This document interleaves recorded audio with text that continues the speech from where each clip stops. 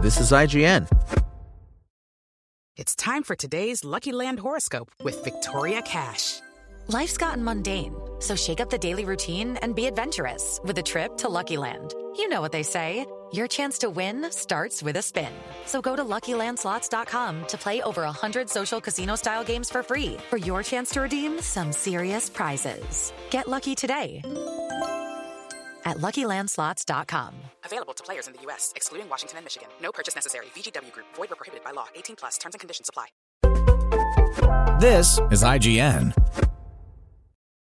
Bocchi the Rock, Season 1 Review. Bocchi the Rock is now streaming on Crunchyroll. In a season full of heavy hitters, spectacular conclusions, big sequels, anticipated blockbuster adaptations, and more, a little show about adorable girls doing adorable things enters the ring to blow the competition out of the water with a thematically rich, hilarious, heartfelt, and visually splendid first season. This is Bocchi the Rock, and Bocchi is here to, rock your world. If only she can avoid passing out and dissolving into dust in the process. We follow Hitori Goto, a gloomy and shy high schooler with crippling social anxiety and a single desire: to muster the courage to talk to her classmates and become popular, or at least get a couple of friends. Learning that many big bands started out as a group of high schoolers hanging out, Goto, also known as Bocchi, literally always alone, borrows a guitar from her dad to try and start a band with fellow classmates.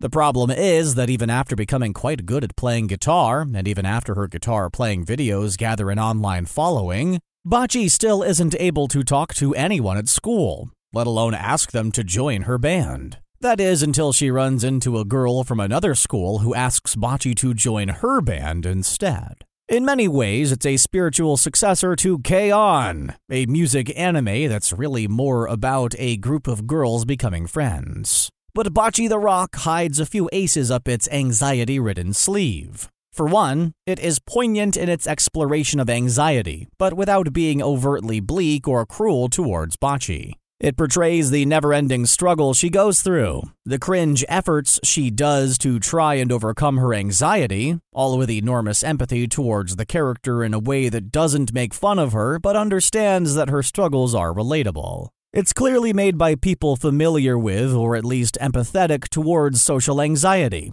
and they know how to mine Bocchi for cringe comedy without making light of its main character in the way Komi-san Can't Communicate does.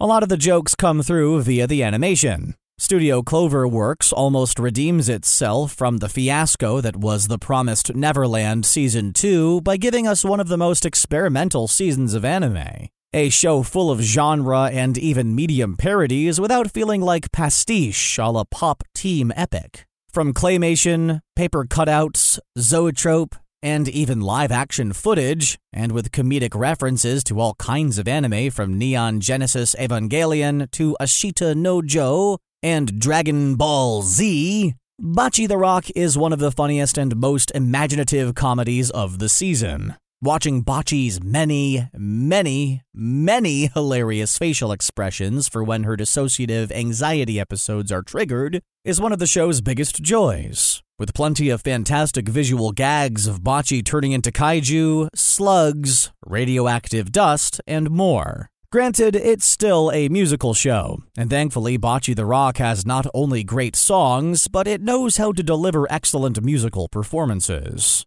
The first time the full Kasoku band performs live, it starts out as a disaster, and the show conveys the off-timing and the lack of rhythm and confidence through the animation, even using the frame rate to reflect the state of mind of the characters and how they slowly gain confidence in their skills. At the same time, the show is reminiscent of Keep Your Hands Off Eizouken, in the way it explores the nitty-gritty of the industry and the economical pains that go into making art. There's the booking of shows, the audition process, facing indifferent and disinterested crowds, writer's block, and even just the financial issue of having to cover your own ticket quota. While most of Bocchi the Rock is about the titular character gradually facing her anxieties, it is also looking forward to her dreamed future as a rock star. And the show is cleverly illustrating that an artist's life isn't made of roses. Bocchi the Rock may not boast dynamic fight scenes or a hugely popular source material,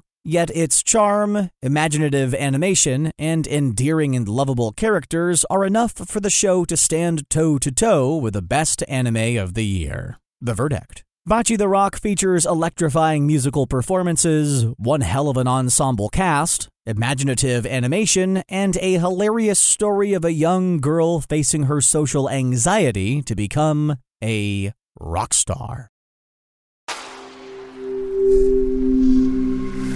Spoken Layer. This is the story of the one. As a maintenance engineer, he hears things differently. To the untrained ear, everything on his shop floor might sound fine, but he can hear gears grinding or a belt slipping. So he steps in to fix the problem at hand before it gets out of hand. And he knows Grainger's got the right product he needs to get the job done, which is music to his ears. Call, click Grainger.com, or just stop by. Grainger, for the ones who get it done.